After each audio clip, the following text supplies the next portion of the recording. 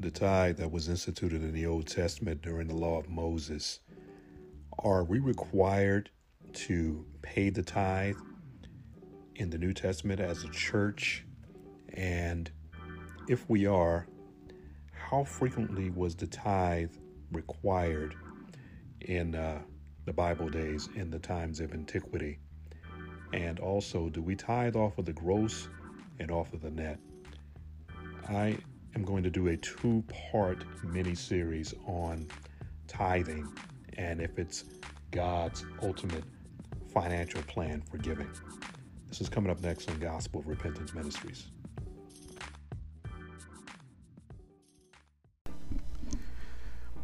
Hey, what's going on? This is Dale. And in this episode, I want to discuss the tithe. The tithe. What is the tithe? Well, the word tithe actually means tenth or a tenth part. And anybody that's spent any time at any church, you're going to hear the word tithe. You're going to hear it actually every single week that you attend, or however often you attend church, whether it's on a Sunday worship service or a midweek service. You're going to hear the word tithe in connection with your money and with giving. And so where I grew up in a church, it was a mega church here in Southern California, and they regard the tithe as God's ultimate plan for giving. And if one did not tithe, they were subject to a curse, and most likely it was in reference to a financial curse. So is that indeed true? If one does not give a tenth part of their income when they get paid, are they subject to a curse? And I guess another question that it has been a very popular one and discussion of the tithe is, do I tithe off the gross or do I tithe off the net of my income? And another very important question that I need to present to you who happen to listen to this is, how often was the tithe administered in the Bible? Because if we're going to tithe, then we have to understand how the Bible prescribed the tithe to be offered. And another question that I need to ask is, who was the tithe for and who was required to do it? Was it the children of Israel only? Was it the surrounding nations that were near them? And does the church have to tithe? Are we required to tithe? In today's time, the tithe was instituted a very long time ago. It was made actually law in the book of Leviticus, chapter 27, way back during the time of Moses. So it was a law requirement for the nation of Israel in particular. So what I want to do is I want to read several scriptures in relation to the tithe and who it was for, why it was instituted in the first place, how often it was required to be given, and do we have to do it today? All right, so the first passage of scripture that I need to travel to is Leviticus chapter 27, which is the last chapter in that book, which is the third book of the Bible. All right, so Leviticus chapter 27, and we want to look at verse number 30, and I'm going to be reading from the Amplified Version of the Bible. All right, it says, "And all the tithe or tenth part of the land, whether the seed of the land or the fruit of the tree, is the Lord's. It is holy to the Lord." In other words, it's set apart, it's sanctified. "If a man wishes to redeem any part of his tithe, he shall add 1/5 to it, or an additional 20%. For every tithe of the herd or flock, whatever passes under the shepherd's staff, the 10th one shall be holy to the Lord. The man is not to be concerned whether the animal is good or bad, nor shall he exchange it. But if he does exchange it, then both it and its substitute shall become holy. It shall not be redeemed. Okay, verse 34, last verse of the chapter says, these are the commandments which the Lord commanded Moses on Mount Sinai for the children of Israel. So here in Leviticus, starting with verse 30 of chapter 27, God instituted the law of the tithe. In other words, every 10th part of the land belonged to the Lord, whether it's the fruit of the trees, whether it was herbs, whether it was animals, all of it, a 10th of it belonged to God. So that was their law.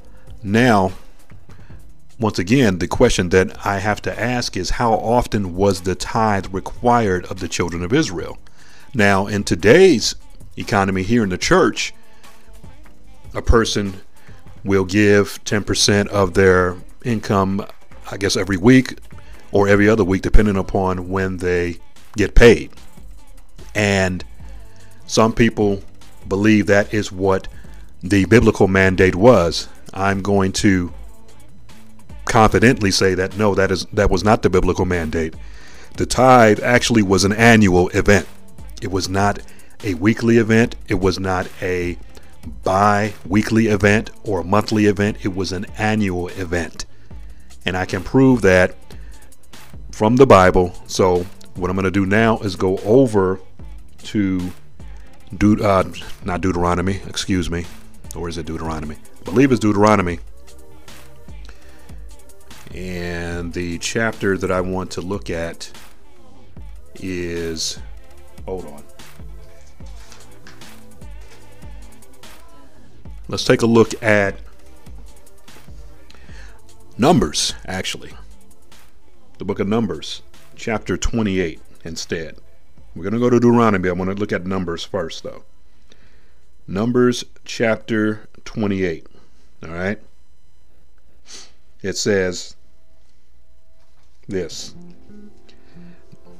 Actually, I stand corrected. I'm not going to go to Numbers yet. I'm going to go to Deuteronomy chapter 14. All right, Deuteronomy chapter 14. I'm going to start with verse 22. Listen to this. Every year you shall certainly tithe all of the yield of your seed which is produced by your field.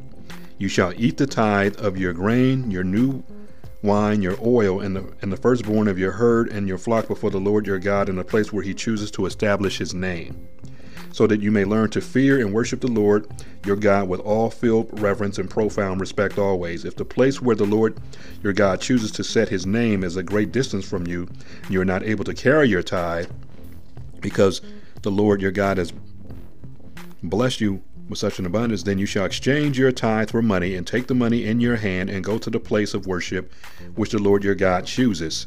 You may spend the money for anything your heart desires, for oxen or sheep or wine or strong drink or anything else you want to. You shall eat there in the presence of the Lord your God and rejoice, you and your household. I'll stop right there. So I read Deuteronomy chapter 14 verses 22 to 26. But notice at the beginning of verse 22 it says, every year you shall certainly tithe of all the yield of your seed which is produced by your field. Every year. Okay, so it was an annual event. The tithe was in essence a taxation on the people to pay to God, and the tithe went to the Levitical priests who did not till the land, because the Bible says clearly that the Levites was the Lord's, the Lord was the inheritance of the Levites. In other words, the Levites, their job and their obligation was to work on the service of the temple. They were God's representatives in the earth. They were here to serve the people, but they represented God in the earth. All right. So the people in turn had to yield a tenth of their produce, their benefits, their blessings to the Levites. Because like I said, the Levites didn't own any land. The Lord was their inheritance. And so that was why primarily the tithe was instituted. It was a tax to the theocratic government of Israel. Like they say, we live in a democracy, which is actually inaccurate, but I won't get into that. They lived in a theocracy, meaning that they were ruled and governed by God. All right.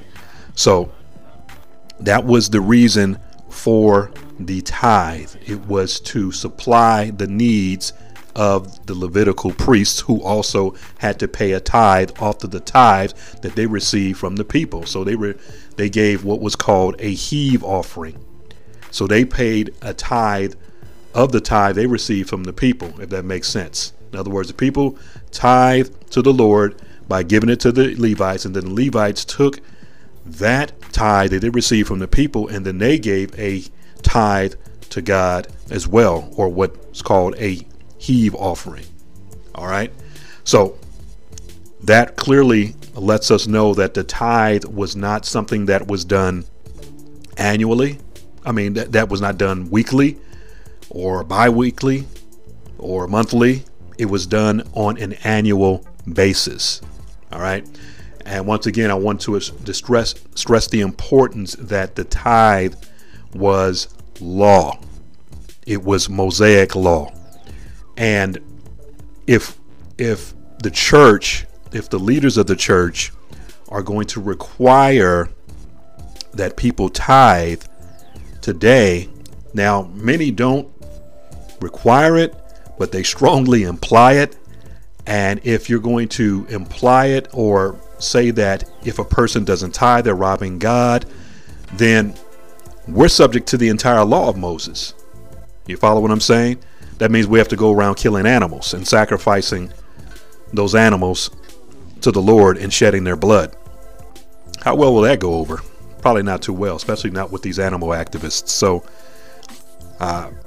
just keep that in mind. We are not required to tithe. We are required and commanded by God to give, but there's supposed to be liberality and joy in our giving, and a prescribed amount is not required of us to give. So before I go further into that, what I want to do is also look at some other passages of scripture, because once again, the tithe was law, but if ministers and other people are going to require that the tithe is incumbent upon the church, then we're not doing everything that the law requires. If we're just singling out the tithe and we're neglecting the other parts of the law, then as the book of James says, we're guilty of all of it. In other words, if we do the law, but we offend in one point, we are guilty of the entire law. So now what I want to do is go over to Numbers chapter 28 and 29. Let's go to Numbers chapter 28 and 29. And there we discover that not only was the tithe required year by year, but they also had offerings that they had to give every single day. Every single day they had to give offerings. All right. So Numbers chapter 28, I'm going to start with verse 1. Then the Lord spoke to Moses, saying, command all the Israelites and say to them, you shall be careful to present at its appointed time my offering, my food for my offerings by fire as a sweet and soothing aroma to me. You shall say to the people, this is the offering by fire which you shall present to the Lord. Listen, every day. 2 male lambs, 1 year old, without blemish, as a continual burnt offering. You shall offer 1 lamb in the morning, and you shall offer the other lamb at twilight. Also 1/10 of an ephah of finely milled flour as a grain offering, mixed with 1/4 of a hin of pressed oil. Verse 6, it is a continual burnt offering which was ordained on Mount Sinai as a sweet and soothing aroma, an offering by fire to the Lord. Its drink offering shall be a fourth of a hin for each lamb. In the holy place you shall pour out a strong drink offering to the Lord. Verse 8, the other lamb you shall offer at twilight as the grain offering of the morning, and as his drink offering you shall offer it, an offering by fire, a sweet and soothing aroma to the Lord. I'm going to read further. Then on the Sabbath day, 2 male lambs, 1 year old without blemish, and 2/10 of an ephah of fine flour with oil as a grain offering, and his drink offering. This is the burnt offering of every Sabbath, in addition to the continual burnt offering and its drink offering. All right. Verse 11, Numbers chapter 28. Then at the beginning of each of your months you shall present an burnt offering to the Lord, 2 bulls, 1 ram, 7 male lambs, 1 year old without blemish, and 3/10 of an ephah of fine flour mixed with oil as a grain offering for each bull, and 2/10 of an ephah of fine flour mixed with oil as a grain offering for the ram. I'm going to stop right there. All right. So what I'm going to do now is I'm going to travel to the next chapter.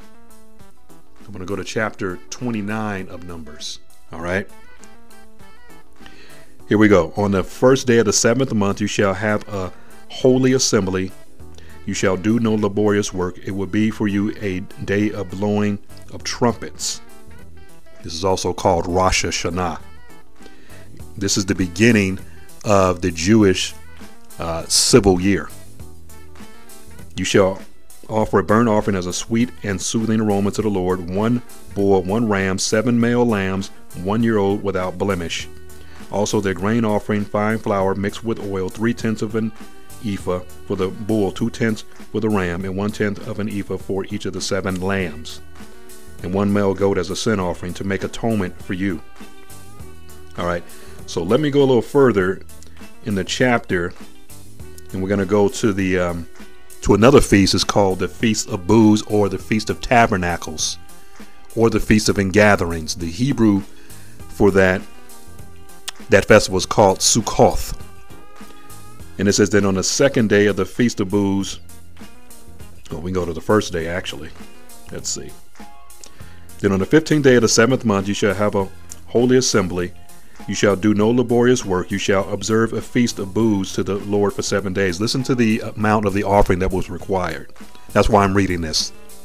You shall present a burnt offering, an offering by fire, as sweet and soothing aroma to the Lord.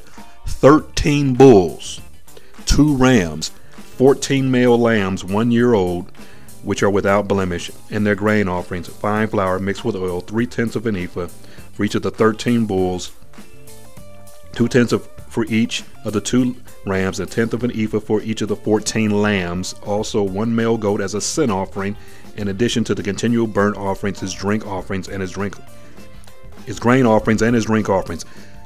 Here's the point that I'm making. If you are a person that's going to require the tithe of the church, then you have to require all these other offerings as well for these different feasts that the Hebrews celebrated every month. I hope you're getting the point that I'm driving at. You can't require the tithe of the church unless you're going to require these other offerings. And notice something very carefully here. Notice that the tithe that they were required to give was never money. It was not coinage. You don't hear anything about silver or gold in anything that I read to you, whether it's Deuteronomy chapter 14, whether it's Malachi chapter 3, or whether it's Numbers chapter 28 and 29. You follow what I'm saying? They lived in an agrarian society, and they gave of the produce, the stuff that they yielded from the ground and from the animals that they herded, that they raised and that they grew and all that kind of stuff. So the tithe was not money. It was not coinage. It was not silver. It was not gold. You follow what I'm saying? So in today's economy, we're in a totally different economy, a totally different culture. And so we have liberality in our giving. We don't we're not required or subject to a 10% prescribed amount. We can do more than 10 if we desire to. We can do less than 10. The attitude in which we give is very important, and realizing that God has given us everything, and so as a way of love and obedience and worship, we give back a portion of that which he has given to us. But to me, it is tragic, and it shows poor hermeneutics and interpretation, or lack of interpretation of the scripture, to require a 10% giving amount. As a matter of fact, I've heard outrageous stories from ministers who said that those that don't tithe are going to hell, or those that don't tithe should be shot. One person had the audacity to imply that when I was out of work at one time, it was because I didn't give 10% of my increase to the Lord, which doesn't hold any weight either. There's no, that's not sound theology, because there are plenty of people that prosper and do well and won't give a dime to the church. They don't care about God, and they don't care about God's people, and they don't care about God's work. And they think that giving to the church is a ripoff. So what does one have to say about that? So it's not about the tithe. It's about the attitude in which a person gives. And I believe is also in the frequency in which they give. I mean, the Bible does clearly say in the New Testament, he that gives sparingly shall reap sparingly. He that gives bountifully shall reap bountifully. And it says, as every person has purpose in their heart, so let them give, not grudgingly or out of necessity, for God loves a cheerful or a hilarious giver. Follow what I'm saying? So that's in 2 Corinthians chapter 9. All right.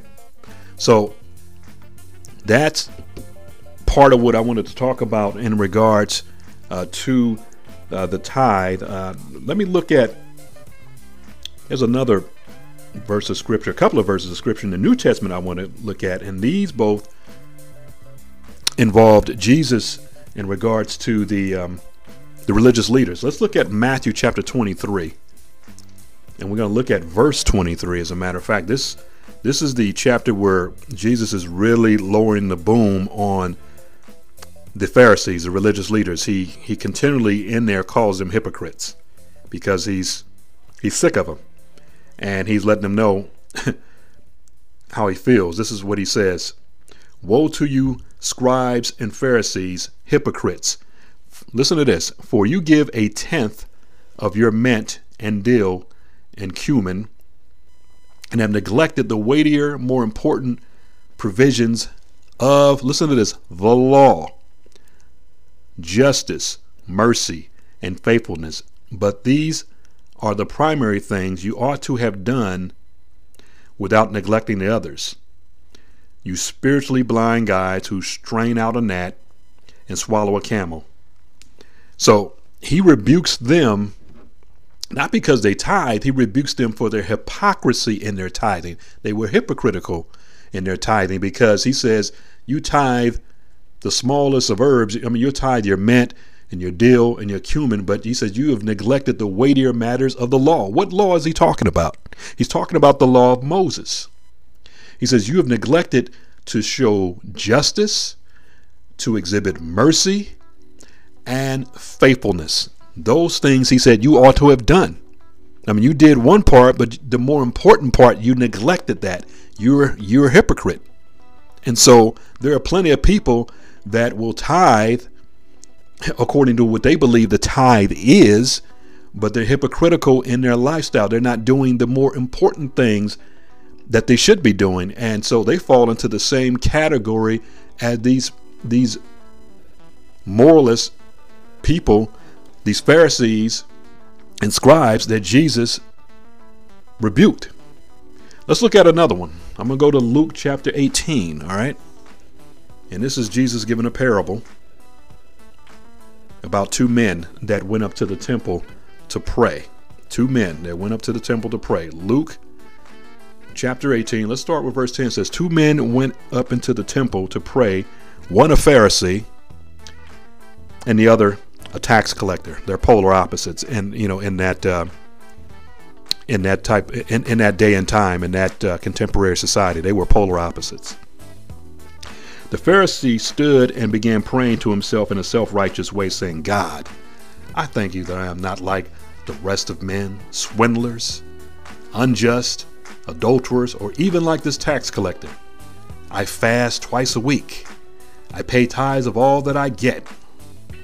Verse 13, but the tax collector, standing at a distance, would not even raise his eyes toward heaven, but was striking his chest, saying, God, be merciful and gracious to me, the sinner that I am. I tell you, Jesus speaking right here, this man went to his house justified, forgiven of the guilt of sin, and placed in right standing with God, rather than the other man. For everyone who exalts himself will be humbled, and he who humbles himself will be exalted.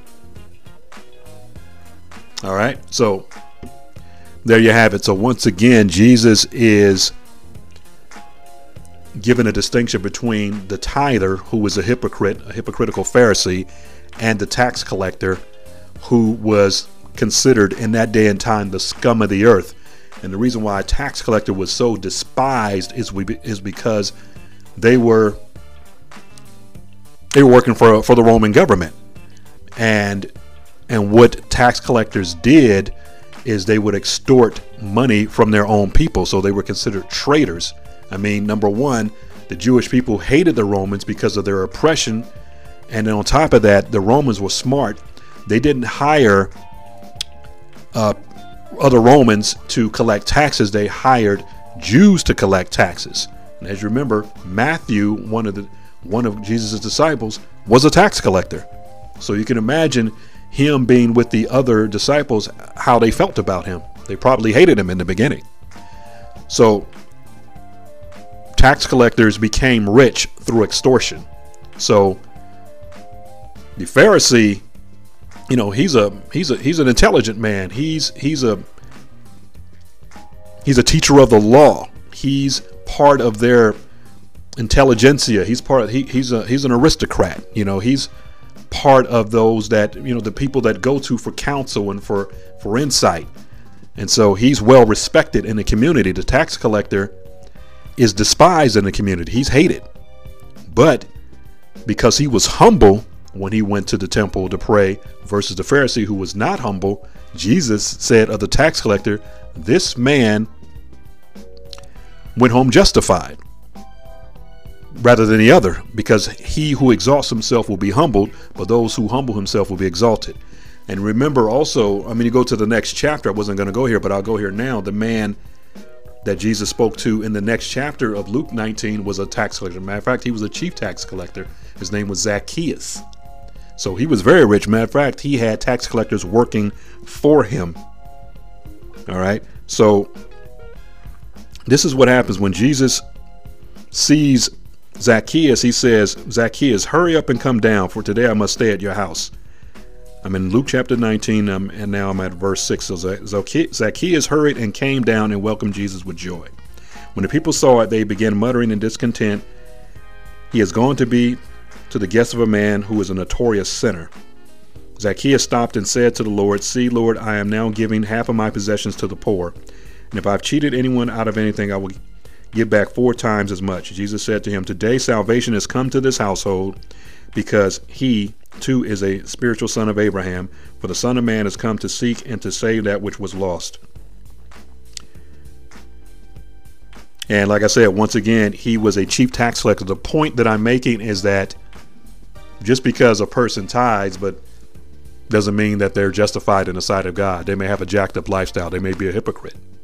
So once again, hopefully I'm trying to drive the point home to those of you listening that the tithe is not a New Testament concept, or because it was part of the Mosaic law. And if one is going to subject a person to the tithe, then they have to be subject to all the other ordinances of the Mosaic law, which of course none of us can keep. And since we didn't grow up Jewish, we have no way of understanding even what they did. So it is actually erroneous and utterly, to me, ridiculous to require a person to tithe because we cannot tithe according to the requirements that they tithe. In other words, we don't have sheep, we don't have goats, we probably don't have trees where we can bear fruit. We don't have all the resources that they had to give that prescribed amount to the Lord. So be free in your giving. Give what you can, give your best. I would say give off the top. When you get paid, immediately give your amount to the Lord. Decide what you're going to give. Be thoughtful in the way you give. Be worshipful in the way that you give, and be thankful that God has given you resources so you can give a portion back to him, and give generously. And God, I believe, will bless you in that effort. But never give hypocritically. Never give to get. Never say because I'm giving a certain amount of money, then God is required to give me a certain amount of money back. No, he is not. We give because we've been commanded to give, and we give because God is good to us. All right. God bless you for listening. We'll talk soon.